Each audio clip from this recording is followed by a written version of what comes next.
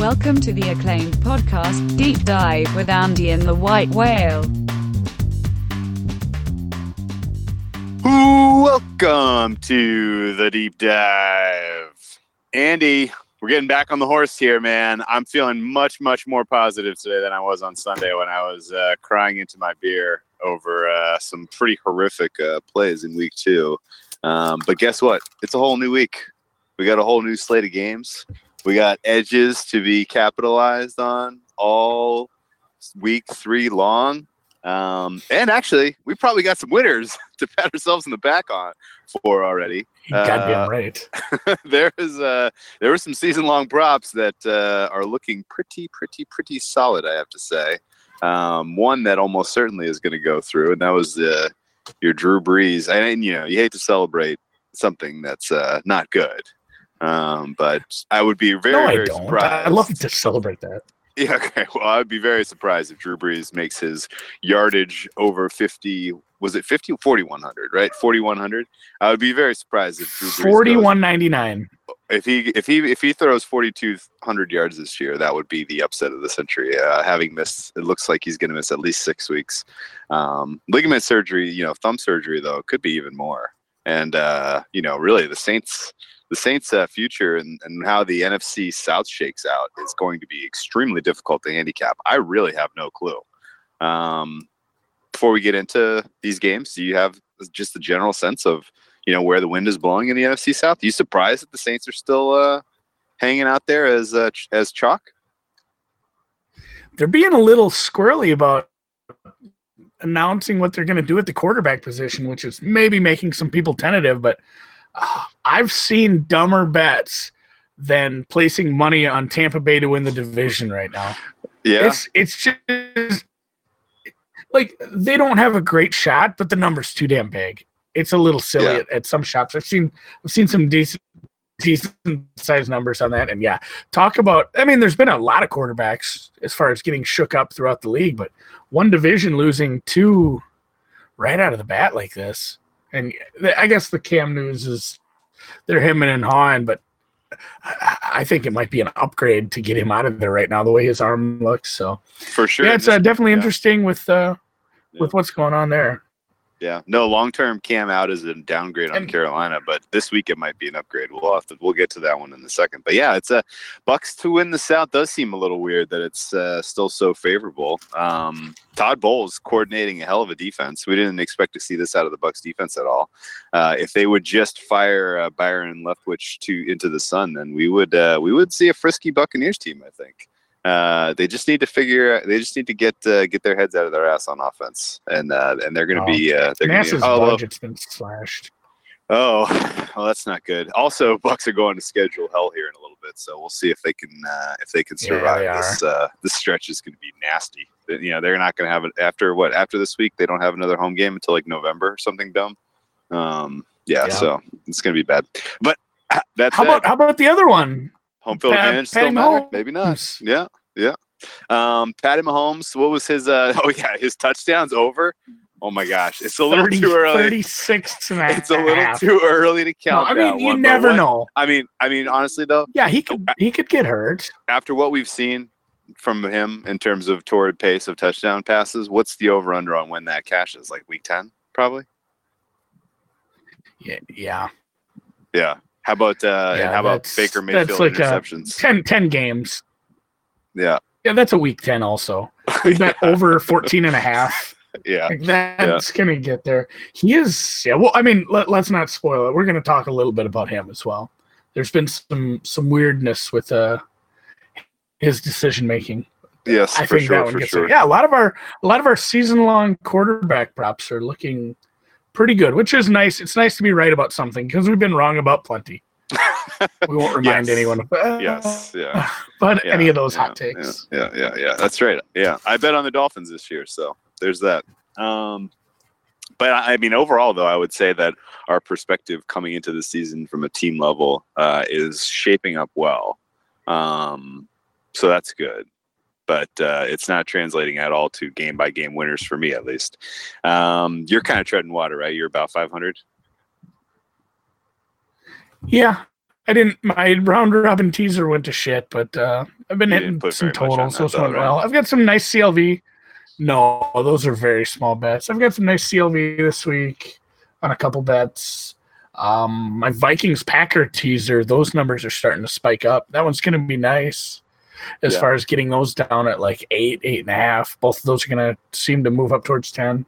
We'll get to all that, but I don't have a ton of bets yet this week. I'm still kind of shaking things up. I might get into the prop market. There's been some props that I want to see what the numbers are because a lot of the shit isn't out yet, but I'll be interested in a few, and I'll mention it when we get to those games. Dude, so I love that call. Start with Thursday. I would love to kind of, before we get into Thursday, I would love to kind of cover some low hanging fruit here to kind of make up, some of the damage that's been done. Obviously, the second half scope plays have been spectacular, but then they've helped. But if we could scoop a little easy prop plays on top of that, that would be nice because I could use the help. Weirdly, I'm beating the market in 65% of my plays, and I'm hitting 35%, which is not good. You have a theory what's going on with the market real quick before we get into these games? Like, we're still thinking this is an efficient, predictive market. It's just early random noise, too small of a sample size to make any conclusions. What you have any theories or thoughts? Yeah, what you just said. It's been 2 weeks. Like, chill. Everyone just chill. Calm your tits. It's one of those things where I remember there was a really big argument, and I hate getting in arguments on Twitter because no one wins. It's the fucking internet. No, but it was over a bet. I usually win. It was a basket that should not have been counted in a college basketball game. It was clearly Nova? After the buzzer. It was, I think so. It had no bearing on the end of the game. That the team who was ahead before the basket was still ahead, but it affected the spread. And people freaked out. And it's one of those things where I tried to tell them, like, what if this had happened in the middle of the game, like 10 minutes left in the first half? Nobody's freaking out, but it was the last shot of the game. So you're going to freak out because you're seeing it because of the timing, where it fits into the span of the game. And it's kind of like that as far as these are the first 2 weeks of the season.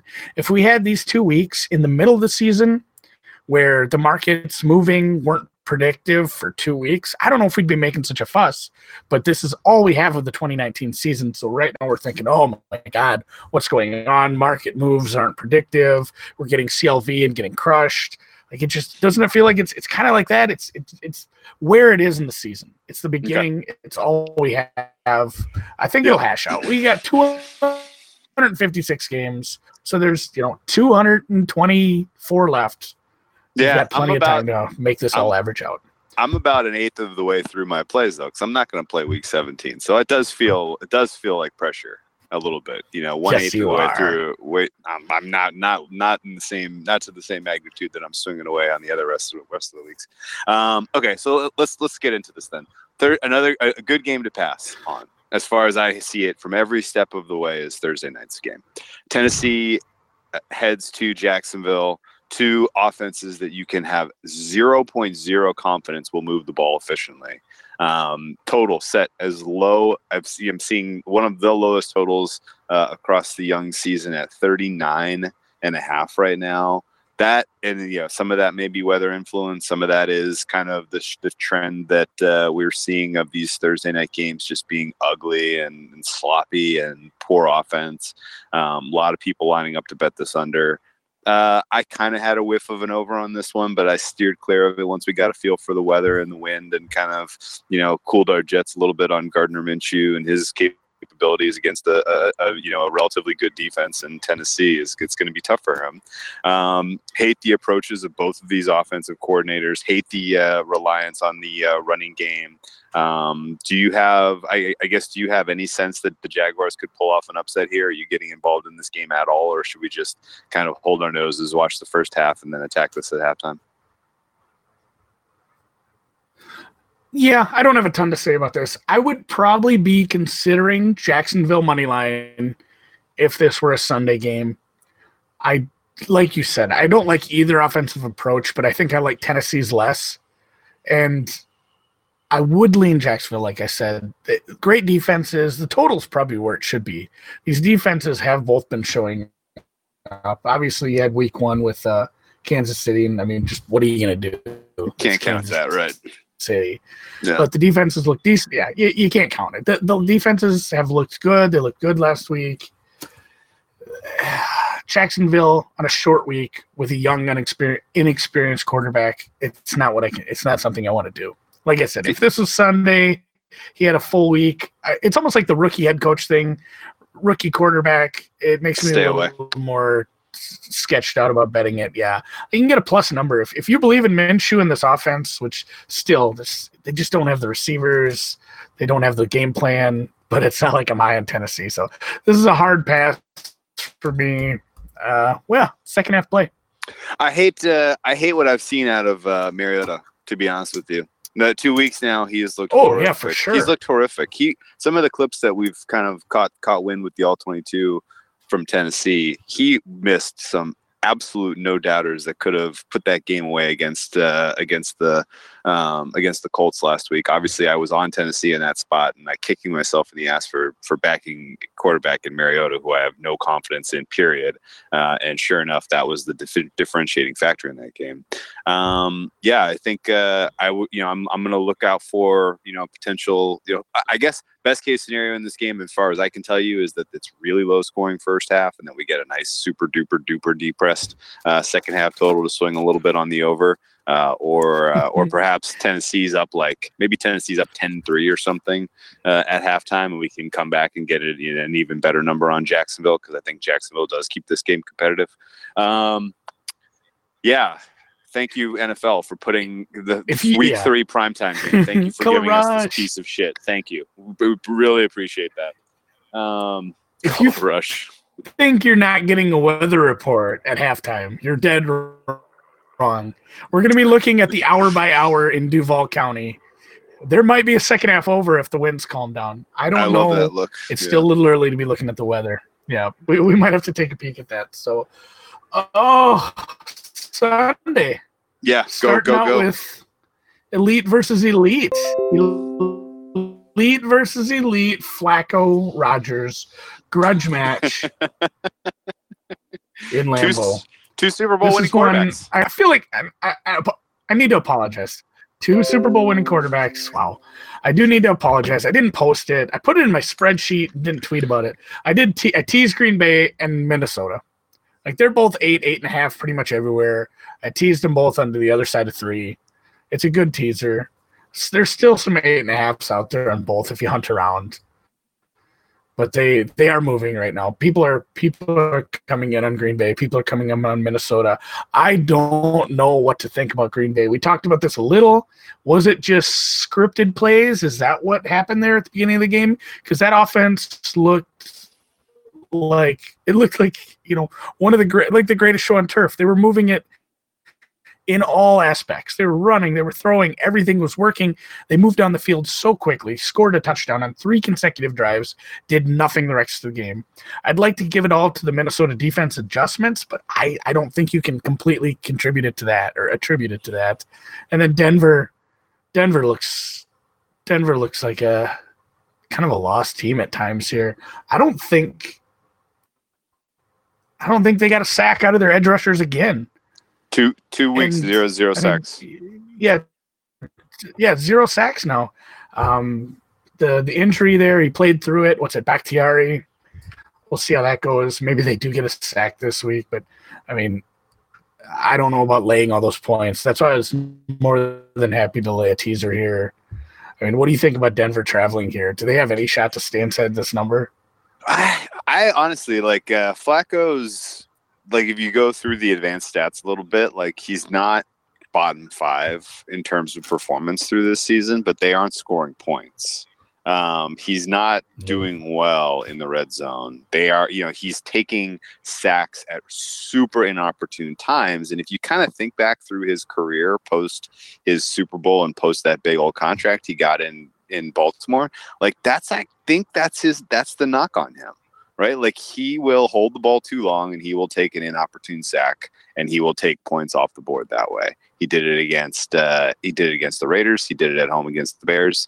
They lost both of those games, obviously. And I am not especially looking for a feisty, high-scoring kind of output here from the Broncos because they have young, inexperienced wide receivers outside of Emmanuel Sanders. Those guys are dropping balls all the time. They don't have any rhythm with Flacco, and the Packers defense is legit. I don't really use defense very highly weighted at all in my projections, but you can't ignore the fact that these Packers are playing amazing defense. And on the other side of the ball, yeah, I completely agree with you. We do finally see some sacks from Chubb and Von Miller here, not just because of the offensive line injuries for Green Bay, but Green Bay and Aaron Rodgers is doing the same damn thing. He is holding onto the ball for far too long. He is, same old. He is very, very unwilling to take a chance to throw a ball into tight coverage to risk throwing an interception. Outside of Devontae Adams, he has no chemistry with his guys. And you're most of the emphasis that you're getting out of when you read the coaching quotes and you listen to LaFleur, like they are not really understanding or coming to rationalizing what's going on with their offensive performance and why Aaron Rodgers has been so underwhelming through 2 wins. In fact, most of his comments were like, "Oh, we're going to do a little bit more balanced job between getting our 2 running backs carries." Like, okay, yeah, you're not going to run successfully against this Broncos front 7. Like, I'm sorry, like that's not going to work. So all of this kind of mixed together really just under was just screaming at me, and so I'm looking at 2 kind of lost offenses, and I sold down to 41.5 here. My number is plus 102. I did that yesterday, and this thing is taking money to the over. Can you explain that at all? I don't know. No, I can't. I don't know. Like just Aaron Rodgers' name. Maybe people turn that Vikings game off after the first quarter. Like, oh man, Rodgers is back. Like Denver's defense still decent. Again, it's maybe tough to judge because two weeks in a row now, the Bears, and we'll get to them. Like, it's hard to be like, is this defense really good or is just Mitch Trubisky really bad still? Like, what's going on? And honestly, God, Denver probably should have won that game. I agree with a lot of things you said about the receivers. You get some drops. That offense is not great. Green Bay, outside of those first drives, that offense looked pretty shitty. But again, was it the Minnesota defense that made some adjustments? I guess people are bought into maybe Green Bay playing well at home here, staying home an extra week. I mean, what's the score line for that? If we're going to say it's 42-8, so you're 21 plus like 25-17. Does that get you there? You think the Packers need to score 4 or 5 times? Like I lean with you. Don't always believe in and maybe this is a good thing because the way the line moves is not how the game goes so far this season. Yeah, right. You should be more than happy that the line is moving away from you. So I would agree. It's probably an underlook. Don't worry about it. I think trust your process, trust your handicap. The market's not always going to move the right way. I mean, it has to start moving the right way more often than not to get back to the mean here. But I definitely agree with you. I'm staying away from this one outside of the teaser. I think I'm not even that high on Green Bay as an offense. I'm just that down on Denver as an offense and against this Green Bay defense. I think Green Bay scores 21 and they'll cover a teaser line. I'm not super excited about Flacco going into Lambeau and scoring more than 13, 14 points. I might even look at a Denver team total under. So that's where I'm at on that one. Got it. Okay. I'm capping that one 24-16. I'm getting a 8-point win for the Packers, but I'm not 100% sure how they cover 8. So maybe there's value on the Broncos, but I'm not getting involved backing Joe Flacco on the road at this point in my life. Sorry. Lions, a game where the market has moved with us. Let's shine a little light here. We got in early on some Lions action, recognizing that the Philly injuries were serious. and that as that news trickled out, it would tend to put a little pressure on this line and move it in the direction of Detroit.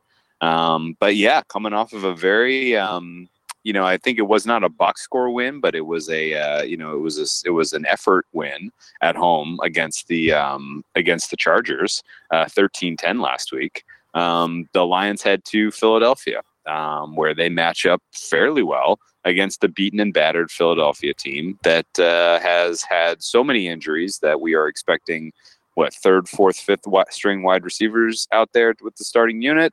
And no defensive tackles left on the squad, and the defensive backfield is playing quite poorly through this portion of the season, and they have no help coming anytime soon for that crew, unless they make the last second trade here for Jalen Ramsey, but I don't think that affects this week.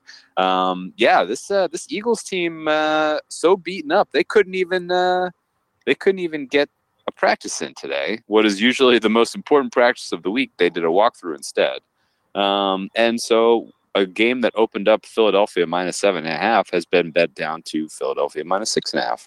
I think we both got on the train at Detroit +7 at a flat -110. I also feel like we kind of missed an even better look maybe on the under here. This doesn't have any of the makings of a shootout.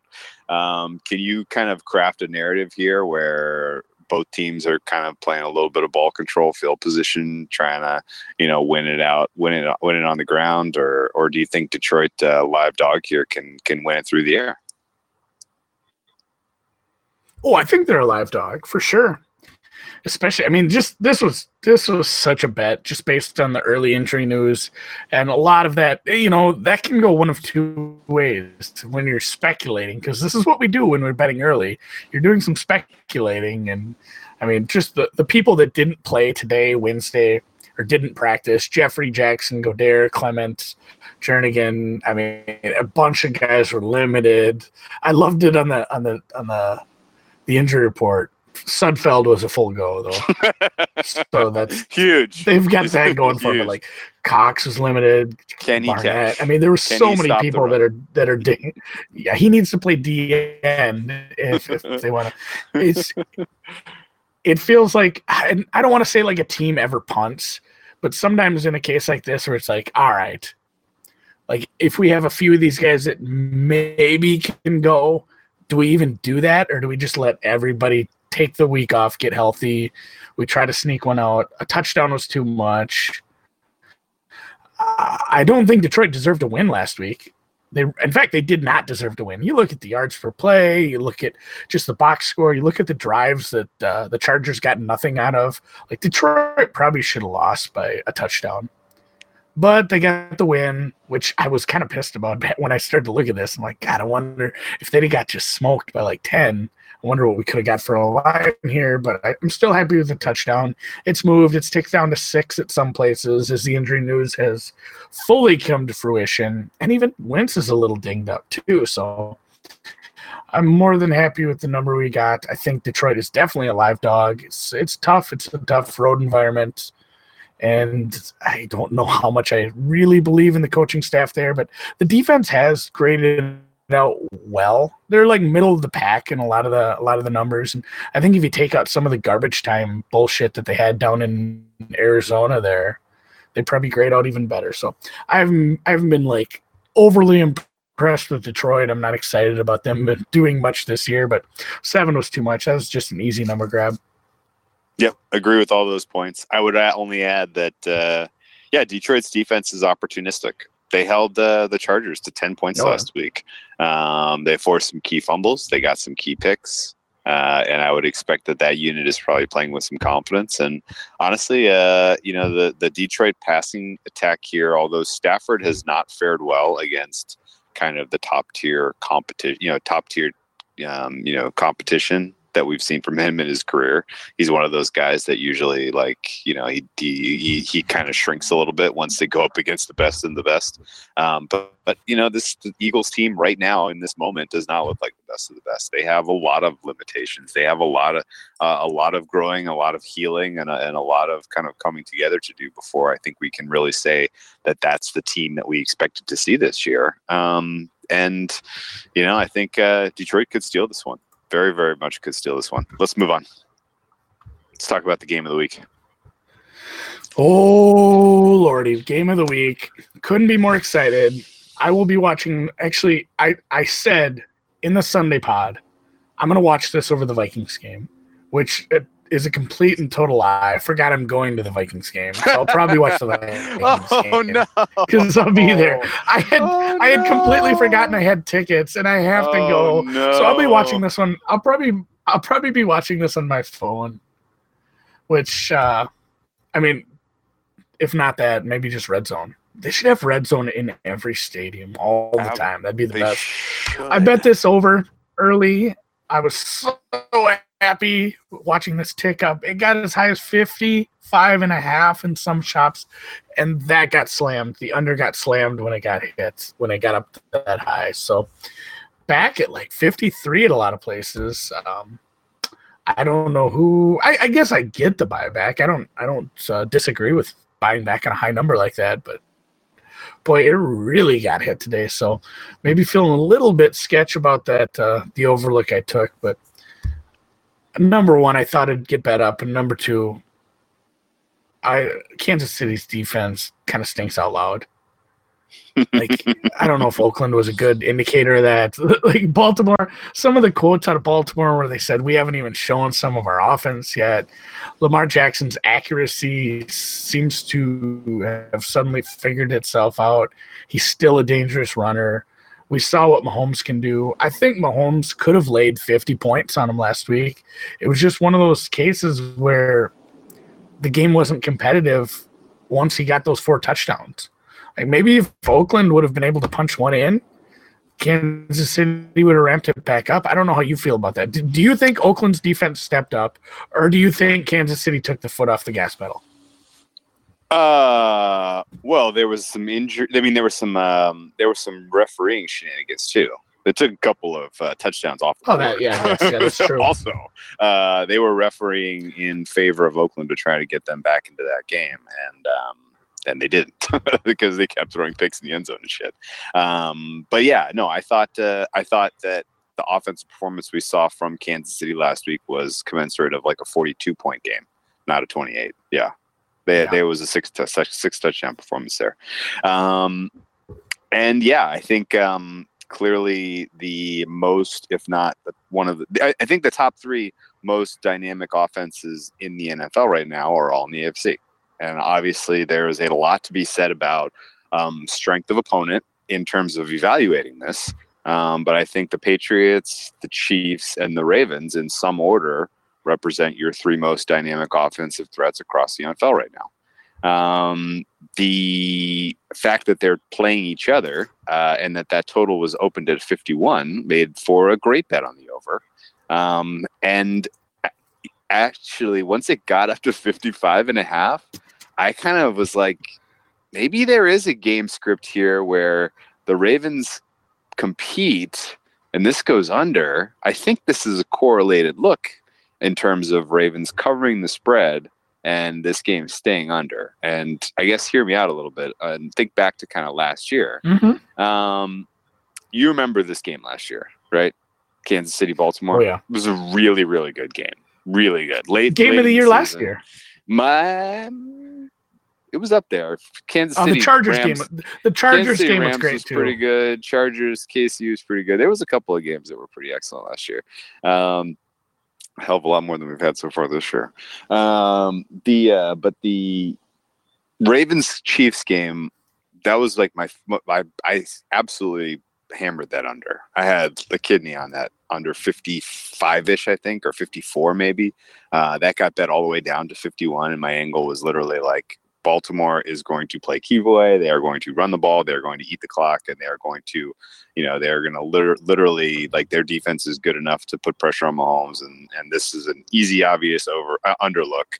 And of course, it goes 24-24 into overtime. And I'm sitting here with like a 54, and I'm like, are you freaking kidding me? Like, if one of these two teams scores a touchdown, I get a push. Like, this is crap.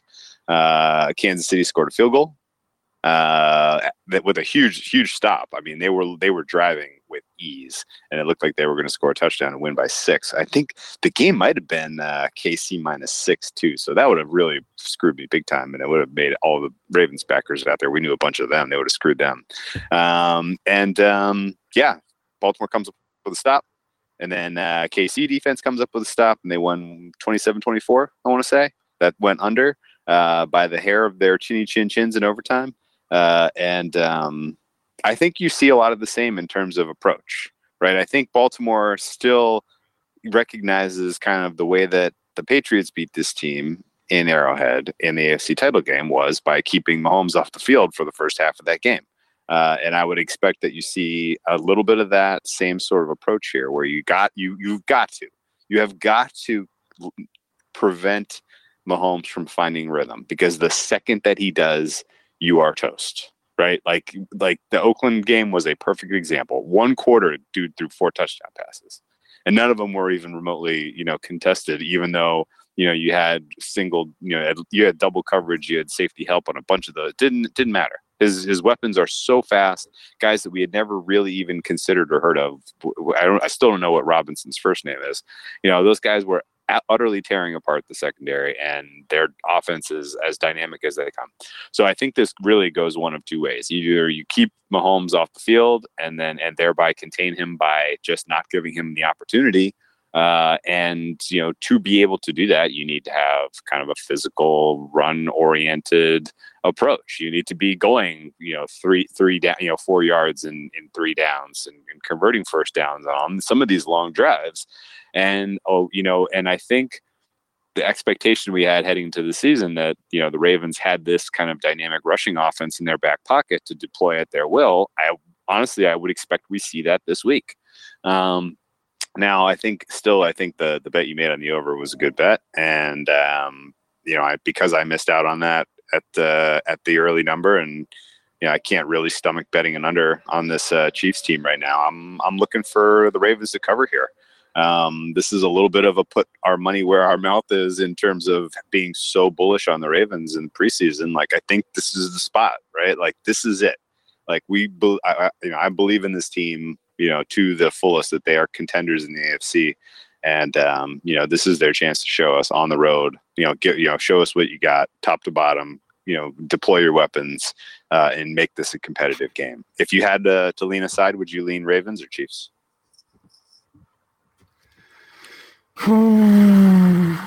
If it takes to 7, and I think it is, Baltimore, I think they can run with them. I like what you're saying. Like, there's two sides to this, and I'll give you my final thoughts on this. There's the side, like you just said, what New England did to them, that worked. It worked for a while. It doesn't work the whole game, apparently. Baltimore has a pretty good defense. Baltimore can run the ball. That's not a bad look. But also, do you want to completely just switch gears from what worked? Be like, hey, this is how we're scoring points. Let's completely switch up the offense and run the ball a bunch now. Let's play ball control.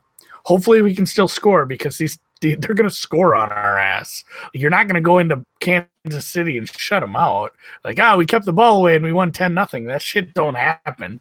They still have to use the offense that's been working. So I think it's like, I get what you're saying. It makes sense, but can you get completely away from what's been working and just, turn into a run-first offense, get away from what you did against Miami, get away from some of the things that worked last week? So it'll be interesting to see how this goes. If they do run, I don't love my over as much, but I still think there'll be plenty of points to go around. And there might be some alt totals. Yeah. I mean, honestly, like, if you're John Harbaugh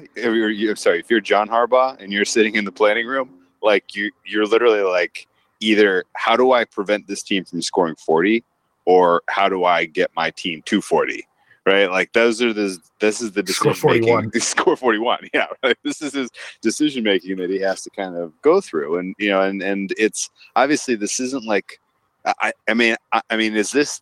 I guess the way I sit back and look at this, I feel like this is an important game. I feel like the winner of this game is in the driver's seat to get a bye, right? Because the Patriots are getting a bye.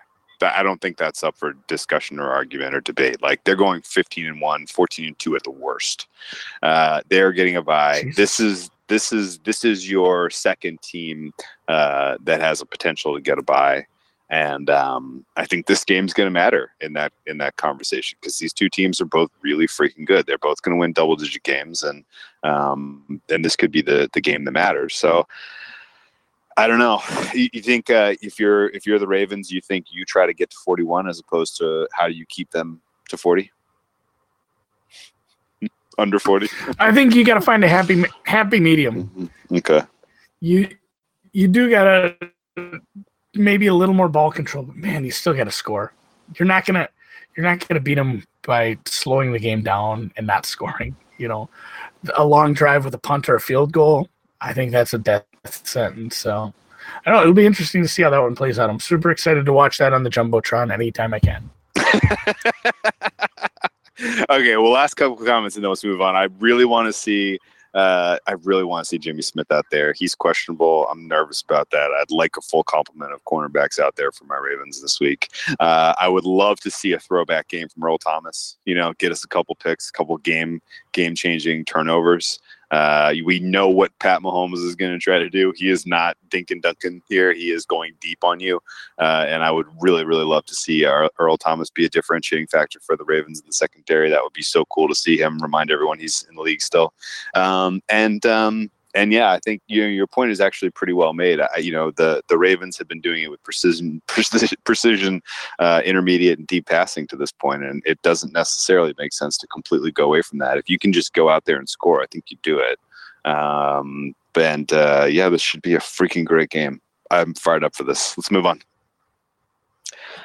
And I will be breaking down a game that I will not be watching here, which is I was just gonna say the sorry ass Cincinnati Bengals, who came through for me in spades week 1 and burned a giant pile of money for me last week.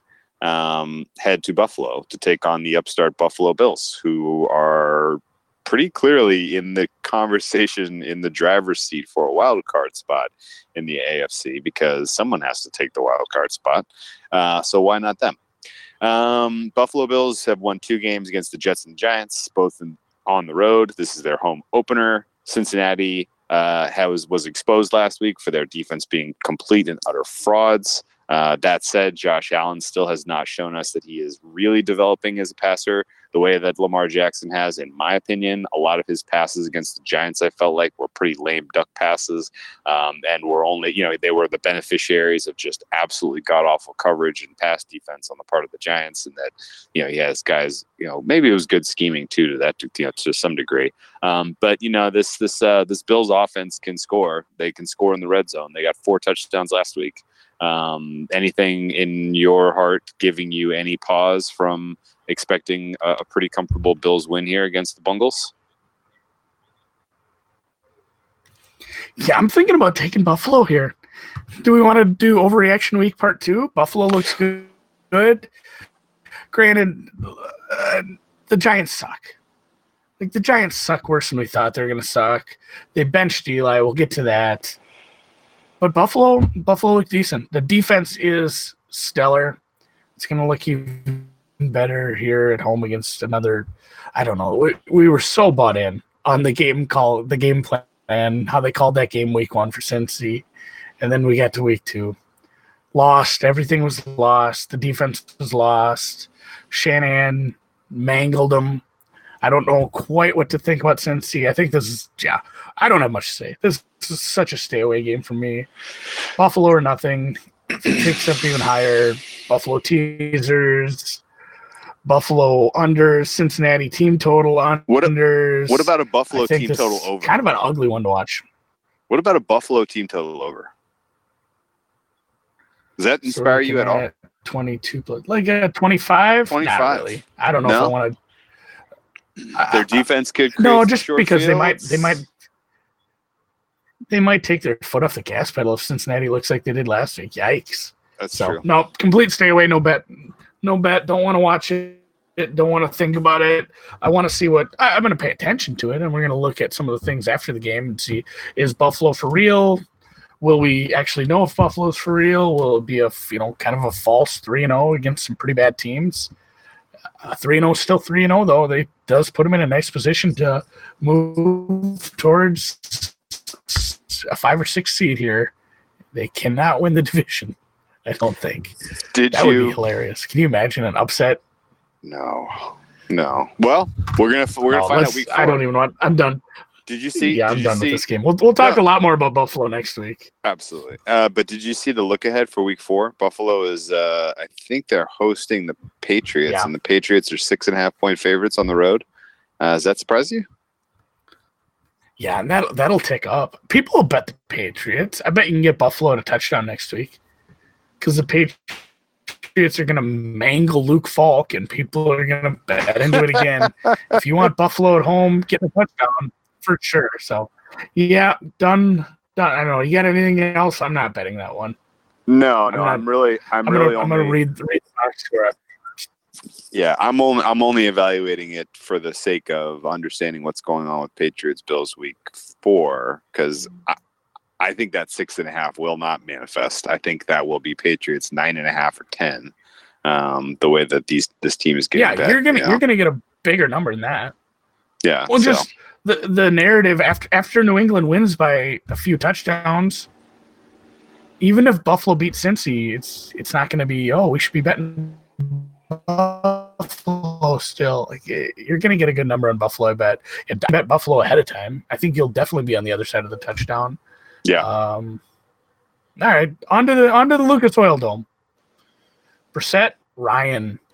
I don't think Indy's looked that bad. We said this last week too. They took somebody to overtime week 1. I don't think they looked bad week 2. Atlanta, a lot better, but the home road splits, that's a really big thing, especially with Matty Ryan.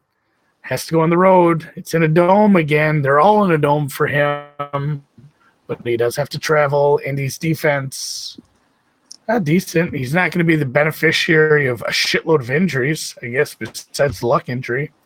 I haven't really dug into this one. I'm not super excited about betting this one. Atlanta, I guess I'd still lean Atlanta on the road. I think the offense picked up a few things last week. It looked a lot better. It's going to be one of those things where, like, oh, man, the offense is back. Let's bet on Atlanta. They're a buy-on team. This is a short number. And then they go and you see road Matt Ryan again, and they lose by 8. So I kind of crossed this one off early. Do you think the offense is starting to get it? It's a new coordinator. Sometimes it takes a few weeks. Like, what do you think about the play calling in the first 2 weeks? And granted, week 1 on the road against a really, really tough defense. So this is not the same. This is not the Minnesota defense. This should be slightly easier as far as the road game. Yeah, we're not expecting. What do you think of the Atlanta offense? Because I think that's what No, Leonard's not going to play. So that's what I think this game is going to come down. Do you think the Atlanta offense will go on the road and perform? Will they score? They have the weapons to hit Indy where it hurts. They can pass the ball deep. Mm-hmm. We saw them. We saw Matt. I mean, I guess what I would say is the Sunday night game, Atlanta played up. They were really, really, really fired up. Their defensive line and their pass rush came alive. We haven't seen that pass rush from Atlanta in weeks, months, years. I mean, it's been a really long time since they looked that lively on pass rush. But there's still something not quite right about Matt Ryan. He's not really clicking, gelling with what they're trying to do with this offense. He made. I think they tried 3 deep passes. One of them was alligator arm dropped by Ridley. One of them was caught for a touchdown, and the other one, Matt Ryan was a little off on his timing. He was a little far, a little deep, a little too deep. And those shots are going to be there against this Colts team. Obviously, it's indoors. It's on a fast surface. There should be some points in this one. I have so little respect for this coaching staff in Atlanta from top to bottom here. Dan Quinn is not the long-term answer there, and it's just I've had just too many times this year already in the last couple of years, just betting on a bad coach, on the road, or just betting on a bad coach, period. Like they make decisions that leave points on the field that are the differentiating factor in terms of win, lose, or cover. And Frank Reich, I feel the exact opposite. I freaking love that guy. I would go to war for that guy. The fact that he's got this team rallied and playing well, they should have won week 1 against the Chargers. They came away with an impressive win against the Titans last week. Like they're in this to win. And I am holding out hope against hope that they somehow pull ahead and take this AFC South, because that would just, that would be a huge relief for me, obviously. But yeah, this is one where I'm kind of split, and I would, if I didn't kind of believe in the coaching in one team and I didn't hate the coaching in the other, I'd probably looking for the Falcons here just because of the matchup. So just, the intangibles kind of cancel out the matchup advantages here. And so I'm staying away from this one. Yeah, pass for me. And like you said, it's interesting. I was looking at some prop markets today. Dan Quinn is ticking up the first coach fired markets. Ought to be. He's moving his like you, justifiably so. If he can't make this work with the weapons they have, Julio, Ridley, I mean, just the back, they have some good pieces on defense. They should look a lot better. Like, do they win that game if half of Philadelphia doesn't end up in the injury tent? Maybe not. They lose that game if Aguilar catches they probably that should have ball. lost at the end. Aguilar probably catches the ball. Yeah, they probably should have lost that game. So, yep, total. This is a hard pass for me. Oh, man, I'm looking at the next one on the board, and I'm scared. Because I did it to him last year. Yeah. Okay. So for those who are new to this podcast, we are laughing because the last game that Andy attended in person was sort of a similar spirit. He went to the Buffalo Bills at the Minnesota Vikings game last year, where Minnesota was 16.5-point favorites against the Bills team that looked like dog shit week 1, lost 41-3 to the Ravens week 1, and then turned around and put up a second stinker week 2, and then they were like, okay, well, we're throwing Josh Allen into the mix week 3 against an all-universe defense in the Vikings. And actually, same sort of situation, right? Vikings were coming off of their tie against the Packers on the road, right? I mean, like this is literally deja vu all over again. Now the Vikings are hosting this. It's week 3. Yeah, right. Yep. I mean, everything is right. It's a team that's not supposed to be good. I'm going up on the party bus. I think it was cursed last year because I'm just kind of sometimes I don't think very like my buddy's like, hey, I got you tickets. We're going to the Bills game. Awesome. I tell my wife, she's like, well, I did get invited. I'm like, oh, I didn't even think of that. I didn't know you. Like, so I ditched the wife last year, and I felt terrible. So this year, I got Mrs. Andy MSFW a ticket to come with, which just turned into her having to find babysitter for the kids. But so I think that's what I screwed up last year. I was a terrible husband. Work by you. Bringing her with this year. Karma's Kirk Cousins right. Playing a bad team. Yeah. Cousins can't beat good teams. Cousins does beat bad teams. This team, it was got a little squirrely there at the beginning last week. We're up 10-0. Let's go. And I couldn't hammer live lines fast enough, nor did I ever bet live bets enough. Like I should have put the house, the kidney, the kids, the boat, everything on there. Didn't happen, but yeah, it was down to like minus 130 for KC just on the money line. With so much time left. Sometimes you can find some really cute overreactions in live lines, especially in totals. That was a nice little hit. It helped make up for some of the other shit over the weekend. That was a beautiful second quarter, like we talked about earlier.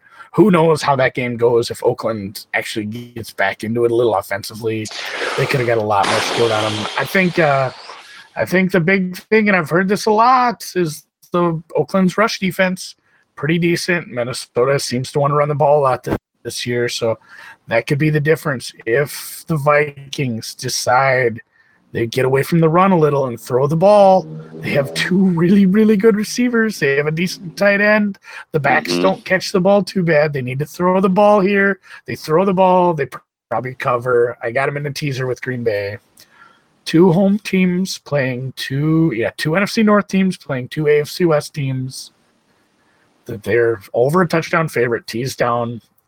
I'll know my fate early because they're both noon games. I think Low they can cover a totals. teaser. That's Yep. where I'm at. It's Low low totals at totals. They're home. both Yep. right around 43. They're both at home. I think that's the look. I love that. Minnesota's taking money today again too. They could probably take up to 10, which it wouldn't surprise me if they don't cover that. I'm sure they can get backdoored, but the defense did look great at times in the second half against a very good quarterback. We'll see if they can do that against Derek Carr, who honestly, I don't want to shit on Derek Carr as much as I should. Like he's looked okay at times this year. I'll do it he's then. just healthier. I'll do it happily. I'll do it. Yeah. Well, I'm not putting him in the Pro Bowl, but he's looked better than he's not crying. That helps. No, okay. So week one, the week one late night Monday night football game is always weird. It's always wonky. There's always things that we can't understand come week 4, and it's going to be for me at least, it's going to be how did I talk myself into the Raiders might be frisky, because they're not good at all. The matchups you pointed out, the two key matchups in this game are Diggs and Thielen against a woefully inept coverage unit. They are going to be wide open, and they are going to have all of the space in the world. If Kirk Cousins cannot hit those guys, then Kirk Cousins needs to be put out to pasture. Too bad they didn't keep Kyle Sloter. We're not going to get our Slaughterhouse Hive going for the Vikings this year. But in seriousness, the Raiders and their offense and their play calling, their play sequencing, their ability to create separation to get open was nowhere to be found against not a great Kansas City defense. And Derek Carr is not the long-term answer for this team. He does not have the goods. He played up in that Broncos game, and I will be surprised if we see anything close to that level of competency from him for the rest of the season. Period. He's not an NFL quarterback in 2019. Not a starter, in my opinion. And I think against this defense, he's going to be exposed. I won't be. I mean, if the Vikings at home can do what they did to Matt Ryan and company, they are going to just put a freaking black hole on the black hole. Look what you just did. We're going to see like a 28-6 kind of game. Like this should be an old-fashioned Vikings get it done with defense, get the passing plays they want, get some big plays in the passing game, and then put this thing away on the ground. I would look for an under here. I would look for Vikings to win pretty convincingly. I love your teaser leg there, and hope you have fun at the game. Let's move down the card. Oh, Tom Brady versus future Tom Brady. And maybe we should just skip this one so you don't end up betting against the Patriots again. This is another one where if you told me I can start the game where my team is up by 4 scores, not technically not if you want to go for 2, but at least 3 scores. You start up by 3 scores in the NFL. You should be taking that blindly. Not in today's NFL, not with the passing rules and not with the disparity in talent from the haves and the absolute have-nots. We thought New Jersey, we thought the Jets of New Jersey here would be a little frisky this year, and maybe they would be if Darnold wasn't going to make-out parties. Luke Falk looked better. Luke Falk looked better than Trevor Siemian. You can correct me on that if you disagree.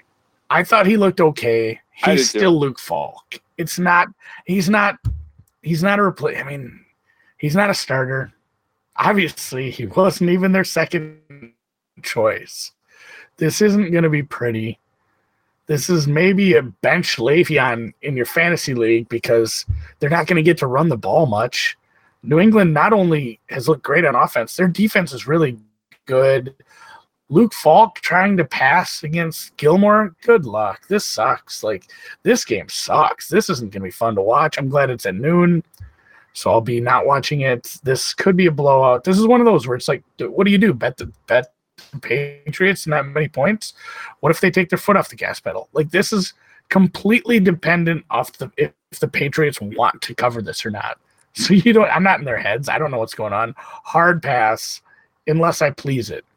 Let's go New England minus 30, Dallas minus 30. Pleaser, 6-1. It's not the craziest thing I've ever heard of. Touching this? It's really not the craziest thing I've ever heard of. Honestly, I guess what I thought team total's like 33. Yeah, I guess here's I mean, do you want to know what I'm capping this? I'm capping this like 35-10 or something. Like this is just an absolute train wreck. 33-10. I don't know. It's probably 35-10. This is a train wreck of a game. I will note that I'm keeping an eye on whatever's going on with Tom Brady's calf. That's kind of weird.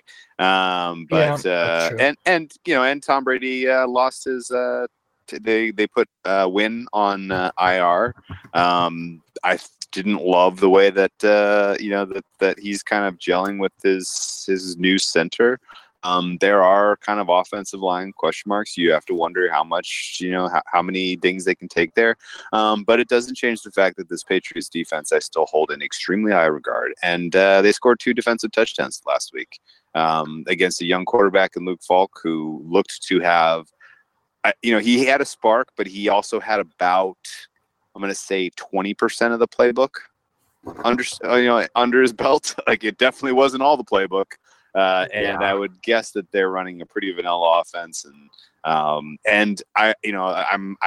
clearly staying away from the Jets here because the guys who are kind of professionals on that team, the guys who are really bought in on Monday Night Football, Le'Veon Bell, Robbie Anderson, a couple of their pieces on DJ, Jamal Adams, like those guys played up. They played hard.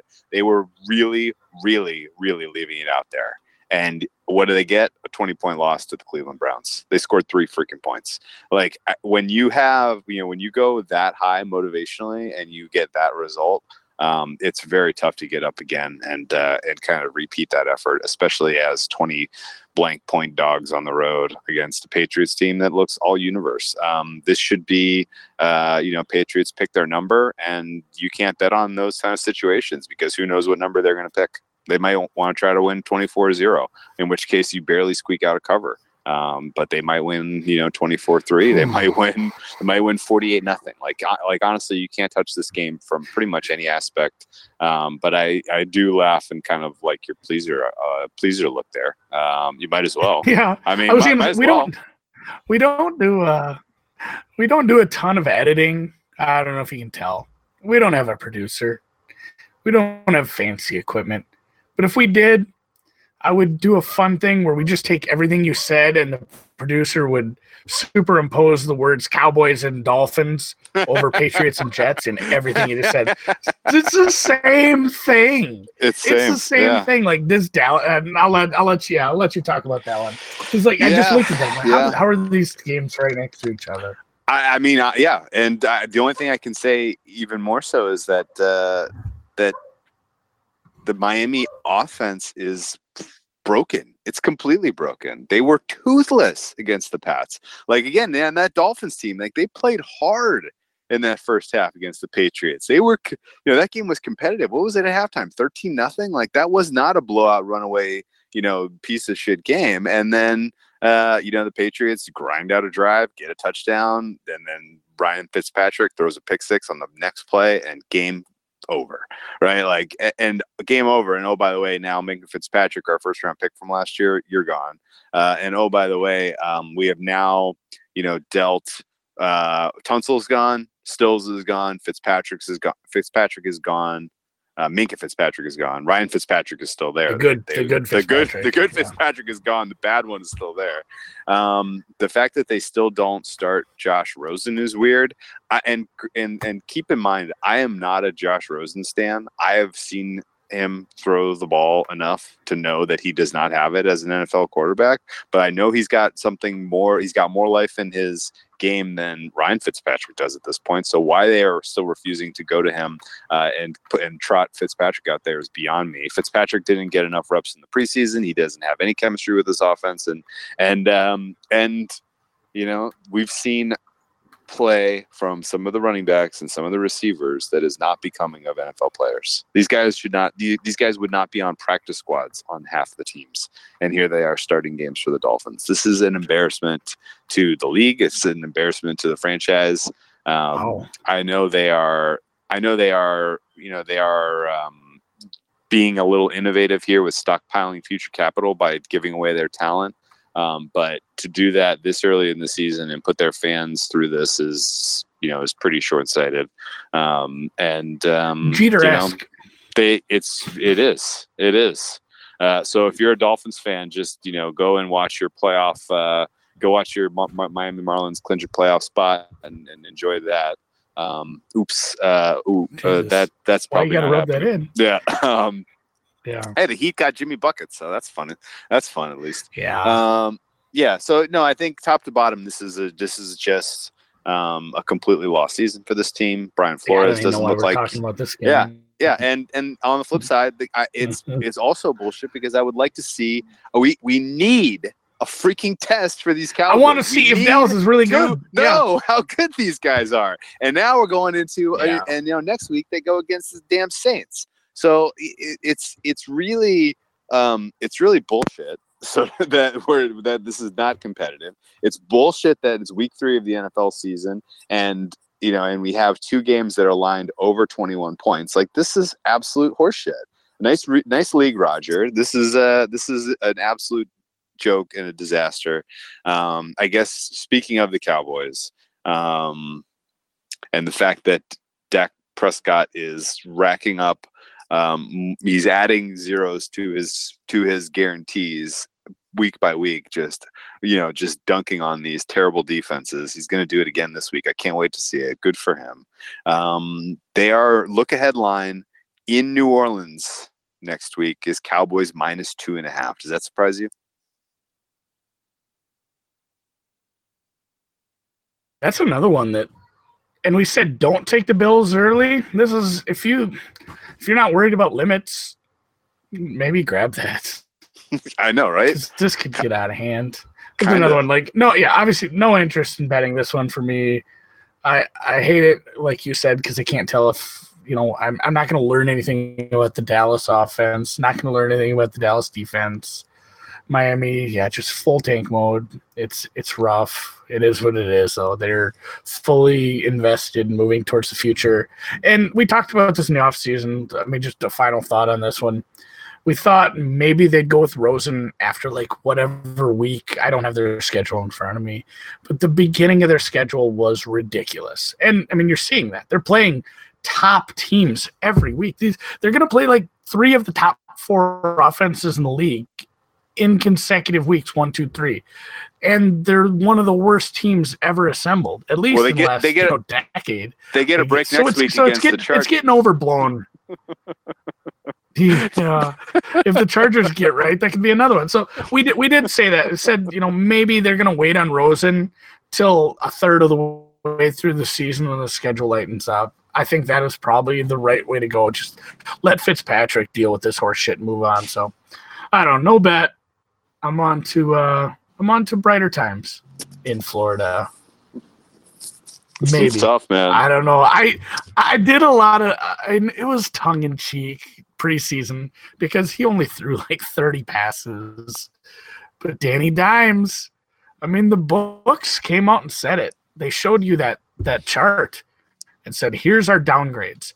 If Aaron Rodgers goes out and they have to start, what is it, Kaiser? They showed you all the downgrades from starting. I don't put any weight into that. That was silly. That was clickbait. Let me finish. That was clickbait. I still no. I 100% believe it. I don't know if those numbers were accurate, and I don't think they are. But relative to the other teams, for sure, there's. I mean, at least a neutral from Eli to this guy. Agreed. 100% agreed. For Yes. sure. Yeah. For sure. And it might pump the team up. Yeah. I think there's a lot of people that just like Eli's stupid face and some of the throws he's making. And I mean, they traded away the best player on the team last year. So maybe the team's not super excited about the current roster. Is that not good? That was a bad idea. This was a hard pass. The line really hasn't done a whole lot since it opened off the Jones, what do you want to call it, promotion to the starter. I am not interested at all in betting this since we have this high level of uncertainty with Danny Dimes finally going against, a starting offense or starting defense rather. He didn't play. He played a lot in the preseason, but it wasn't always against the ones. You're not always against full rotations. It might be vanilla defenses, vanilla schemes. He wasn't running the full playbook, so I don't know what to think of this. Hopefully, what I can take away from this game is how Jameis Winston and that offense can look against New York. Yeah. If they can exploit the shitty New York defensive backfield, then I'm hopeful for Tampa Bay for the rest of the season. They have two very good receivers. They need to be able to scheme a way to get this offense moving. They have three with Howard. Terrible. Yeah. Howard's not getting the ball though, so I'm counting him out because they just decided he's not on the team. They're not going to throw him the ball. But yeah, that's true. No, you make a good point. They have three really good options there. It's like Minnesota. Like, you just not going to throw the ball to these guys, or what's the deal here? So that's what I'm looking for. Will Tampa decide to throw the ball? The New York Giants, their defensive backs have looked awful. They've gotten torched. They got torched by a good offense. They got torched by a bad offense. Will Tampa Bay do that? That's what I'm looking for here. No bet. I'm just gonna watch and see what my Danny Dimes can do. Yeah. Are you getting involved here? No, but I do have an angle for backing Giants games. I think the Giants, now that we have Eli out and Danny Dimes in, this Giants team is a really nice second half overlook to me. This defense for the Giants reminds me a lot of last year's Raiders defense. Super thin. They get gassed in the first half. They cannot stop teams in the red zone. This is a great recipe for backing second half overs. You remember that run we had with the Raiders last year, obviously, right? Yeah. It was like 6 weeks in a row. They would just like, I bet that. Yeah, like a bunch of so many weeks in a row. Like the Vikings game. Yeah, it was so many. There were so many opportunities for that. The Giants are this year's team in that regard. They're going to be throwing it in the second half because they're going to be down a lot. Danny Dimes is going to have some moments where he looks good and competitive. He's going to have some bad turnovers. He's a fumble guy. I don't know if you remember that from preseason, but he's going to take some. He's going to hold the balls too long. He's going to take some sacks. He's going to fumble it a little bit. So this is definitely a setup for second half overs. And I agree 100% with your sentiment about Tampa Bay. We need to see something out of that offense. We need, honestly, if we're hoping that Tampa Bay steals the NFC South here, maybe we don't want to see something out of this offense. They got to have this. They got to have this. They got to get a win here. But long term, we'd be better off if it's clear to Bruce Arians if he wakes up and realizes he needs to take over play calling because they're not getting it done. The sooner we get there, the better chance I think that Tampa Bay wins the South. It's worth noting that we said it in the preamble. Tampa Bay's defense has greatly exceeded my expectations. Granted, they played, they played a quarterback coming off an ACL and a quarterback who had, foot and shoulder injuries, but scheme wise, they've impressed. And they don't have the most talented defense out there by far, but they're getting it done with effort and scheme, which is pretty impressive. And Todd Bowles deserves a little hat tip. And Tampa Bay should cover this game. And I don't have a lean really one way or the other on the total. 48 is a little high for a rookie quarterback on the road here. But again, if we see kind of a sleepy, kind of sloppy first half, I'm going to be unloading on that second half over. Starts now. Should we move down the card here? I'm going to set this one up. Yeah. Undecided quarterback. Yeah, there's not a lot to say. I guess I will. I think we set it up two ways. If Cam starts and if he doesn't. Okay. Yeah. We saw this open up. We saw the look ahead was Carolina -2.5. They head out to the desert to take on Kyler Murray and the Cliff Kingsbury's still defining themselves Cardinals. And it's off the board, right? It's off the board, yeah. But we're expecting currently off the board, yeah. Currently off the board, but we're expecting it to reopen in the neighborhood of Cardinals small favorite. We'll say Cardinals -1, something along those lines, with Kyle Allen as the quarterback in lieu of Cam Newton. And while at when the number was -2.5 for the Carolina Panthers, and Cam Newton was going to be trotted out there in his beleaguered state, I was thinking, no doubt, no brainer, Cardinals all the way. Take that plus money line as soon as it's available. And but now, if they make the short-term switch to Kyle Allen, I'm less inclined to do that. Just because we're not, you're going to get a little bit more uncertainty with how they're going to call their offense. And Kyle Allen is not going to be overthrowing, underthrowing, throwing 40% of his passes in uncatchable space. And that would be an upgrade for this Panthers team at this point. Like, Cam Newton clearly needs to get right. They rushed him back way too soon from his shoulder. They are kind of, in my opinion, they are being dishonest with what is going on and saying that it's a foot and that's the big deal here. It's just a foot.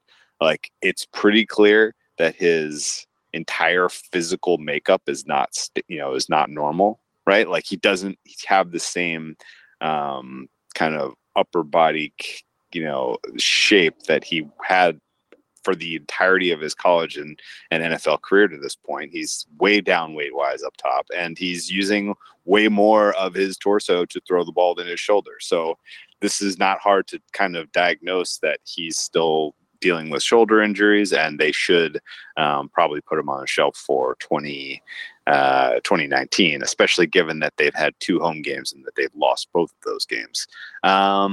So yeah, this is a chance for Ron Rivera to surprise some people and win some games with a backup quarterback and try to save his job, or it's a chance for a clean start in Carolina after this season. But whatever the case is, this was an easy one to stay away from once we kind of got the sense that this was a potential quarterback switch going to happen.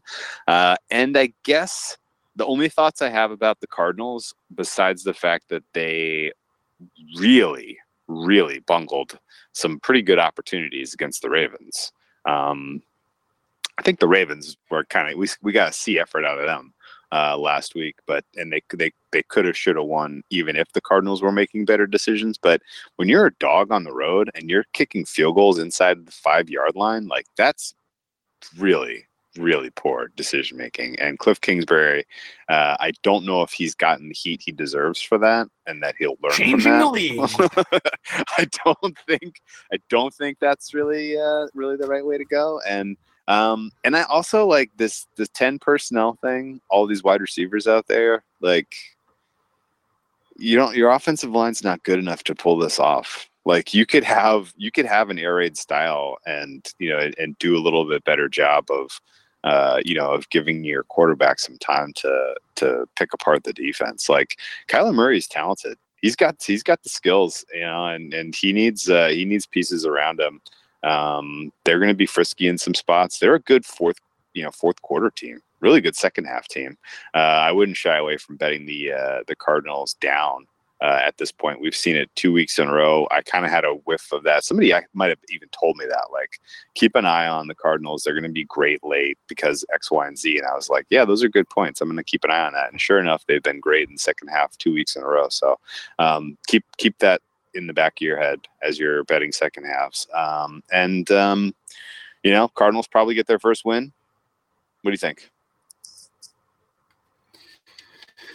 They have a good chance at home. New starting quarterback, which honestly, like we said, it might even be an upgrade if he can have any degree of accuracy. You joked about 40%, but it was like 32% of passes that came through were uncatchable, which led the league. Obviously, that's a super high number. That's not a good way to high. Lead it off. No, it's just so high. That's so bad. I don't know. If I'm Carolina, my game plan is to just pound it with McCaffrey. And not just running it, but short passes, outlet passes, maybe some bubble screens. Take it easy. Arizona's passing defense, not as good as last year. Carolina has a shot to win this. I mean, Arizona's still trying to figure things out. Like you said, they're squirrely in the second half. Maybe if Carolina builds a lead, you can pile a little money on Arizona second half to just kind of leave it out there. They are just kind of leaving it out there in the second half, saying, let's go get this, and except for the field goal thing. Like, maybe if they'd have gone for all three of those, they might have won that game. They would have won that game. Just law of odds. You think they would have punched one of those in at least. Yeah, the Ravens. It's not two. Like the Ravens left a lot of points on the field too. Like what did they need? They kneeled out the clock at the two. I mean, they could have scored more. Yeah, they did. Yeah, it might have been a little more competitive, even though it was a close game. Yeah, at the end, it really wasn't competitive in the long run. Arizona live to win one, but even with a backup, I'm not gonna put real life money on this offense right now, especially with, like you said, those field goals, decision making. I'm a little out on Cliff at the moment. Based on that, so yuck. not a game I'm super excited to watch. Yeah, Cliff Dingleberry. I'm excited if I have that last one. If you have a McCaffrey fantasy, should be a good week because I would use his usage should be through the roof. God damn it! Just game after game of new quarterbacks stepping in. Teddy Bridgewater in the next one, maybe. A lot of cryptic comments. This is another reason. Yeah, reason I'm staying away from this one. I lean Seattle at home. Wilson. I haven't seen a lot of things I love out of Seattle, but they're just that same team that does this to me every year, where they make minus EV decisions and it all just kind of works out. They're that guy. Everybody knows that asshole from high school. It was just a dumb shit, but everything worked out for him. Like, Seattle does that every year. Even last year, like, they weren't a playoff team. I don't know how they managed to do this year. And a lot of it comes down to Russell Wilson. They have some nice pieces. If it is Teddy Bridgewater, that's a big downgrade. I love Teddy. Teddy has started in this league. He's a good quarterback, but he's not Drew Brees. I would definitely take Seattle in the points. I'm not betting it yet, but I'm looking at this one very closely. I'm going to look at a few more things before I get to it. It's not moving a ton. It's down to 4.5 actually. Did it open at 5.5? Is there New Orleans money? I don't know if I can get behind that. Yeah, it did open. Having to step in and go on. Yeah, Penny did, and it was a light 5.5. It was minus 101. It was It's just Bridgewater having to step in and go on the road. I mean, we all know how this goes. New Orleans goes up to Seattle, beast quick. Yeah. I'm not. It's a lean. I'm not betting this so far, but I mean, I haven't seen your card. I know you released it. I didn't look at it. I should have looked at it so I know when you're disagreeing with me here. Yeah, I played the over. This is a lean, not a bet. The over. On a lot of the same reasons you just mentioned, I'm on the over. I do think Seattle's going to have no problem whatsoever scoring. Period. This is, there is enough. There is enough tape on this New Orleans defense and how you beat them, and it plays directly into what the plan A, B, and C for Seattle offensively. Seattle's going to get theirs in this one. I don't see any way that they're not going to convert red zone opportunities to touchdowns. This should be a 28-point floor for the Seahawks, which makes 44.5 very gettable, especially if I have a huge amount of respect for Sean Payton as an offensive coordinator and offensive mind in general. He's obviously the head coach, but he is an offensive mastermind, and I would expect that he's got wrinkles that we will catch Seattle's subpar defense by surprise. This is a Seattle defense that can be picked apart with play action. They can be picked apart with short intermediate passing game. And, while I agree 100% that Teddy Bridgewater is not the long-term answer for the Saints, I don't really know why they signed him, to be honest with you. Nothing about his game fits at all with what Sean Payton likes to do. Like, it's kind of like how they brought in RG3 to back up Lamar Jackson, and you're like, great freaking job. Like that was smart, right? Like guy can pick up and run the same type of offense that you're trying to run in with no problem, right? I would say the opposite for Bridgewater and Brees. Like they are not the same type of quarterback. They are not, and you saw it in that Rams game. You can't put Teddy Bridgewater in there and do that. Like it just doesn't work. Now with the whole week to prepare, they're spending the week on the West Coast, and that we saw what it meant for the Niners last week in terms of their kind of coming together and spending a week focused preparation. Like I'm expecting a little bit of sharpness out of the Saints here in this game. And I'm expecting the veterans to step up and kind of fill the leadership void that will be left by Drew Brees. And, there's still enough weapons. There's still enough offense in this Saints squad that I think they're going to be competitive in this game. So I took an over 44.5, which I think is about 4 points too low. And should be a fun one to watch. I mean, we're going to learn a lot about the Saints. There's no doubt about that. And the Seahawks are kind of, this is our 3-0 frauds if I've ever seen them. I mean, we haven't even gotten to San Francisco. We haven't even gotten to the Rams. We talked about the Bills. There could be a lot of 3-0 frauds after week 3. And Seahawks are going to be in that mix, even though they have one of the best quarterbacks in the league. Let's move down the card. You might have if it's like a 24.5, Seattle team total might be something I could get into bed with. Oh, see, I like that look for sure. Sure. Oh, for sure. I don't mind that at all. I think I just added to the card. All right, what's next? I'm gonna cap. This one was the blaring, like they nailed this line. I thought. I could not find an angle, even though this is a game that should be fun to cap. It should be fun to watch. Houston heads out to Los Angeles. Coming off of a very hard-fought win against the Jacksonville Jaguars at home. And they take on the Chargers. Phillip Rivers and company are basically the AFC version of the Eagles, the way I see them. They have tons of injuries across lots of important pieces. And, this is a game where at full strength, the Chargers would be a beautiful play on, but in their beleaguered state, they are a stay away. This game opened at Chargers -3. I think at the early shops, it was Chargers -2.5, and they just took some people, grabbed some numbers there, and said we'll figure it out later. Got bet up to 3, and it's been beaten back and forth at 3 throughout the rest of the week. It's not getting a ton of action. It's not getting a ton of attention here. Total at 48 looks sharp as well. We're well documented on this podcast, not believing in the Texans defense, not believing in Bill O'Brien as a coach. And were they to have a little bit more, where I had to have a little more confidence in their coaching staff and in their defense, then I'd probably be looking for an upset spot here. In the same way we were looking for a feisty road performance out of the Lions against the Eagles. But I don't have it with these guys, and this line is a little too short. 3 points is a little too short. They need to get a win to cover that. This isn't going to land in the 1-2 range, I don't believe. And I make them about a 40-ish% chance to win this game. So this was an easy one to stay away. Do you have any feel? Are you going to learn anything on this one, or is it just too tough to call? Have you broken down this game at all? Boy, this game?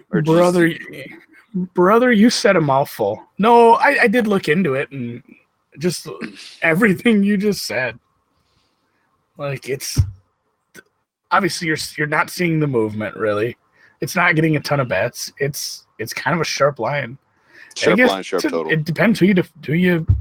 Yeah, it's who you believe in. If you think Phillip Rivers and them are going to get right, this isn't a defense that can probably slow them down if they clean up some of the mistakes from last week.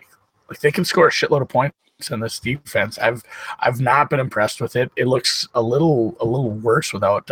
Obviously, you lose Jadeveon Clowney, you're not going to be as good. He's an impact player. J.J. Watt's been kind of non-impact at all for 2 weeks. Houston's looked a little shitty against some maybe lower competition. I mean, Minshew got his first start and did that. I mean, they probably should have won that game. Yeah. Houston's offense looked pretty bad. And granted, I'm gonna give Jacksonville's defense a lot of credit there. They're a good squad. They really picked it up in week 2. But yeah, I'm not big on Houston. Definitely lean Chargers, lean the favorite. I'm just chalky this week, I guess. But I'm gonna be on the sidelines just cheering for Phillip and the boys in their 21,000 seat soccer stadium. That's the only rub here is, it is a sharp line, and then you look at it, it's like, man, there's no home field, which I don't know if anybody caught that. Whale canceled home field advantage altogether anyway last week, so that's not a thing. Home field advantage canceled. If that's true, then the Chargers have a -2 home field advantage, so they should actually be worse playing at home. But yeah, lean. If it were to tick to 2.5, if some Houston money showed, I might be in the Charger business. I don't know. Not making the card right now. The total feels just about right too. So stay away. Not doing a whole lot with the late games here. The last late game is something that has seen some action. Yeah. Has seen a little bit of not a whole lot more, but I gotta play. I mean, it's seen some action from some people I talked to. Yeah, you do. Mason Rudolph heading out to the coast. The Niners coming off a big walloping of our Cincinnati Bengals. Pittsburgh, I mean, it is what it is. You lose a quarterback in the middle of the game, that's tough. You throw a guy out there who maybe doesn't have a full grasp. He hasn't practiced with the ones a lot. He's going to get a whole week with the ones. He didn't look terrible. Like, he didn't look great, but is Mason Rudolph, what's a bigger downgrade? Breeze to Bridgewater or Ben to Rudolph? See, I would say Breeze to Bridgewater. In your mind. I would say Breeze to Bridgewater personally, but it just almost entirely because of the system. And then on the exact opposite they're completely different quarterbacks. Right, on the exact opposite end, what we saw when they pulled when they threw Rudolph in there, the offensive coordinator called an entirely different offense for the Steelers, and it was a plus EV offense. Like, the switch was flipped. Like, I don't know. I guess there's something about what it is Ben likes to run an offense out of shotgun that makes play action pretty much useless. And the minute they had Rudolph in there, they were like, oh, okay, well, let's surprise Seattle with some play action, and that was super effective. I think there was a lot to build on in that game against Seattle when they threw Rudolph in there. And I think, I think that this is kind of going back exactly to the same exact playbook last week playing on the Jaguars, right? Like, the look ahead here was Pittsburgh -1.5. We have a quarterback switch and they open it up San Francisco -7.5. Like, that shouldn't be a 9-point swing. Right? That should there's no fucking chance that it's a 9-point difference. And those 9 points, especially across 3 and across 7, get the fuck out of here. Like, this is what did you get for a number? What do you want? I sold down to Pittsburgh 6 at even money. And I got in, so I didn't get in late. Like, I missed the opener. And it got bet down pretty quick. I think it was floating around at like a super juicy 7 when I sold down to 6 at even money. And honestly, like this is a sell spot for me because I think this is either a competitive game where Pittsburgh stays, inside the number for most of the game, or he doesn't have it and they get beat to smithereens, and it's on the back of Shanahan calling a brilliant offense against a defense that might stink. And so this I don't think this lands around 7, right? Like this is either inside the number or well outside. So and I guess I want to bring up two quick points to piggyback on what you said. Number one, potentially Ben Roethlisberger was not great in the locker room leading this team, and this could be a breath of fresh air for everyone. Number two, they trade for Minkah Fitzpatrick, send a motivational signal to the team that we're not quitting on the season. That's good. I like that.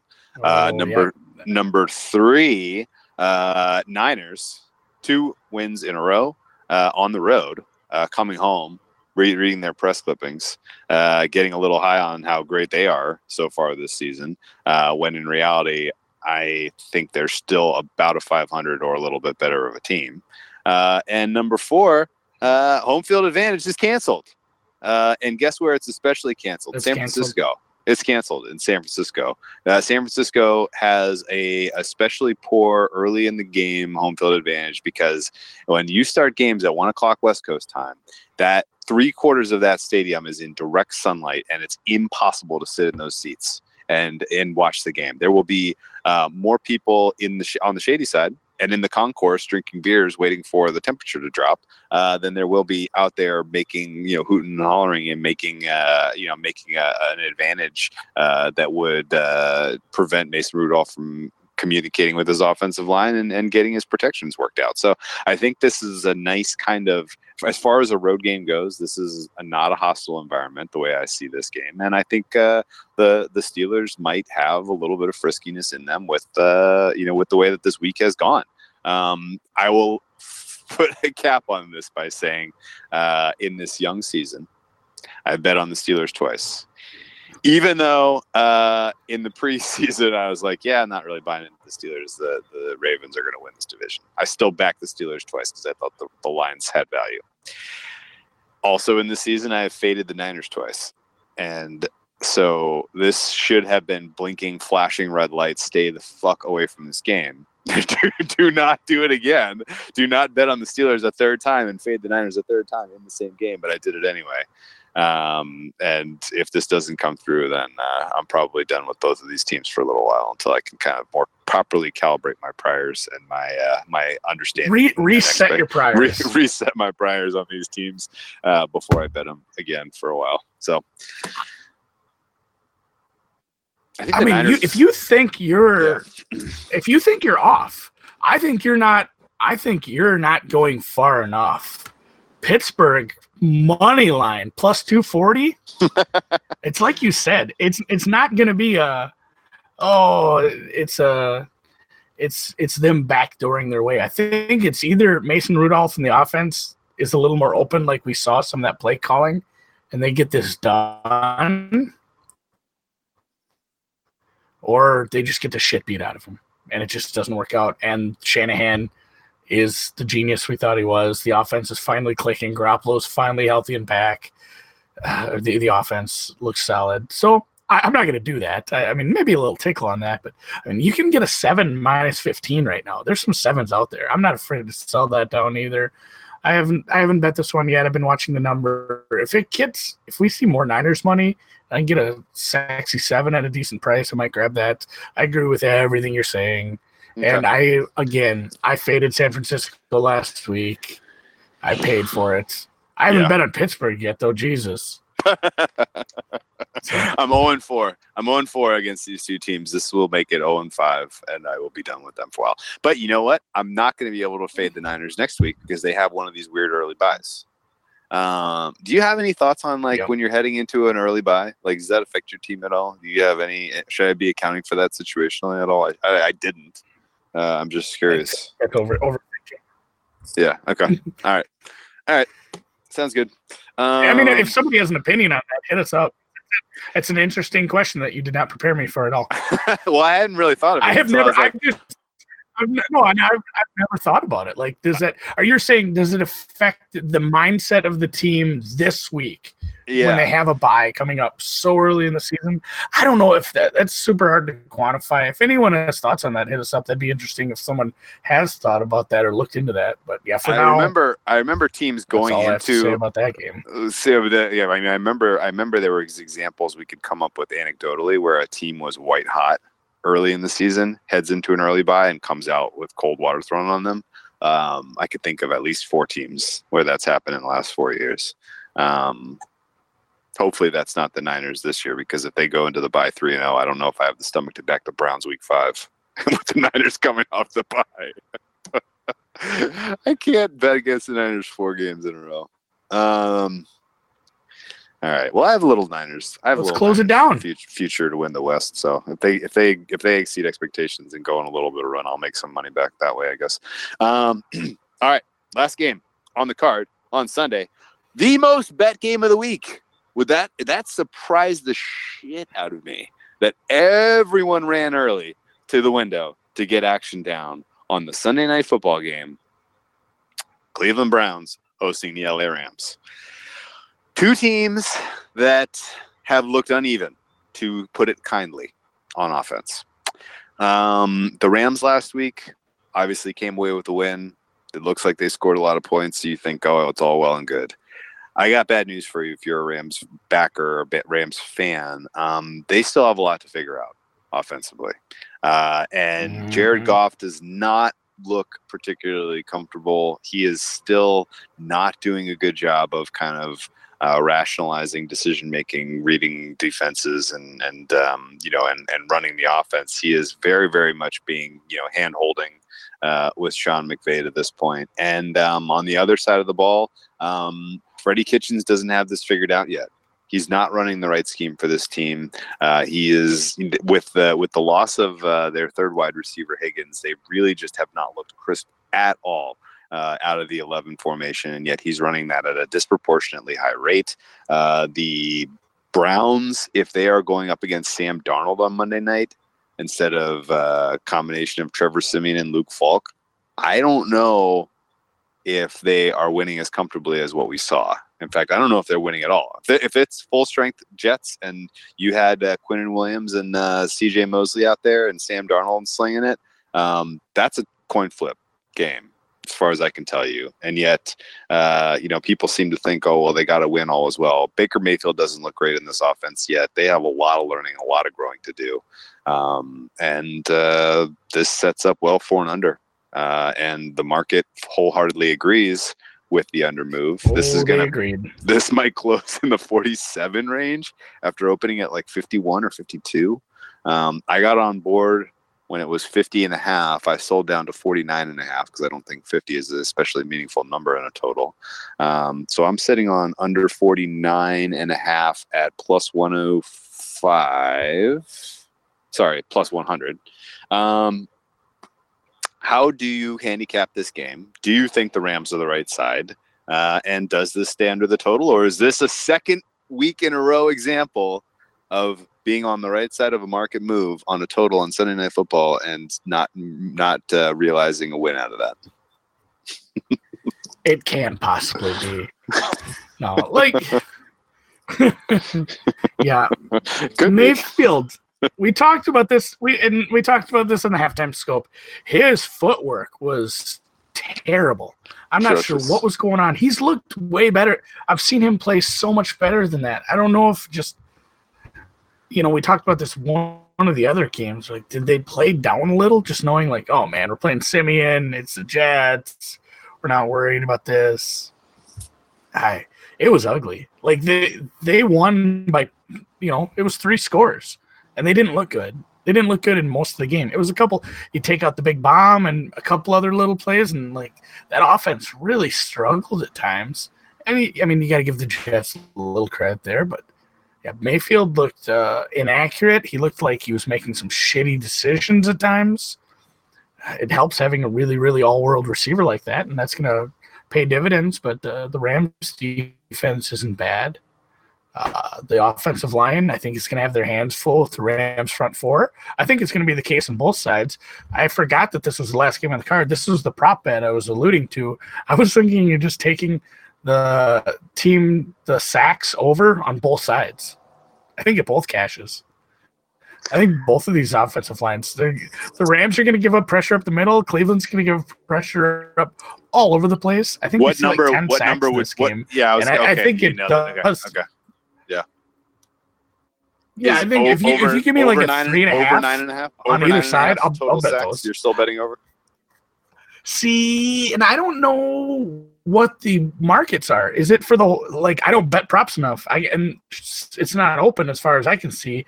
Is it like a total sacks in the game, or is it Rams total sacks, Cleveland total sacks, or do they have both? I'm gonna have to look. I'll tweet out anything I play on that, but I'm gonna play a bunch of that. I think there's 10 sacks in this game. Because it's a primetime game, you'll get a crack at all three. I bet you're right. That's an excellent point. Because it's a standalone game, the props market will be robust, and I will be getting into it. I'm pissed. We talked about the under. I got busy. I didn't bet it. I said, I'll probably just bet it in the morning, and then it's like 49 in the morning. I still might bet it. I still think it stays under 49, but those sacks props, I'm excited about that. And I think the Rams, if you got a nice 2.5 or even like an even money 3, that's probably the right side. The offense, I think they get going. Yeah. I'm not super impressed with a lot of what Cleveland's done so far. It's a rookie head coach. They still have a learning curve. They have a lot of talent. They might get right, but they have a tough stretch coming up. I'd lead Rams under. Yeah, I'm with you. I'm probably not backing the Browns until, I don't know, November. But definitely after Halloween.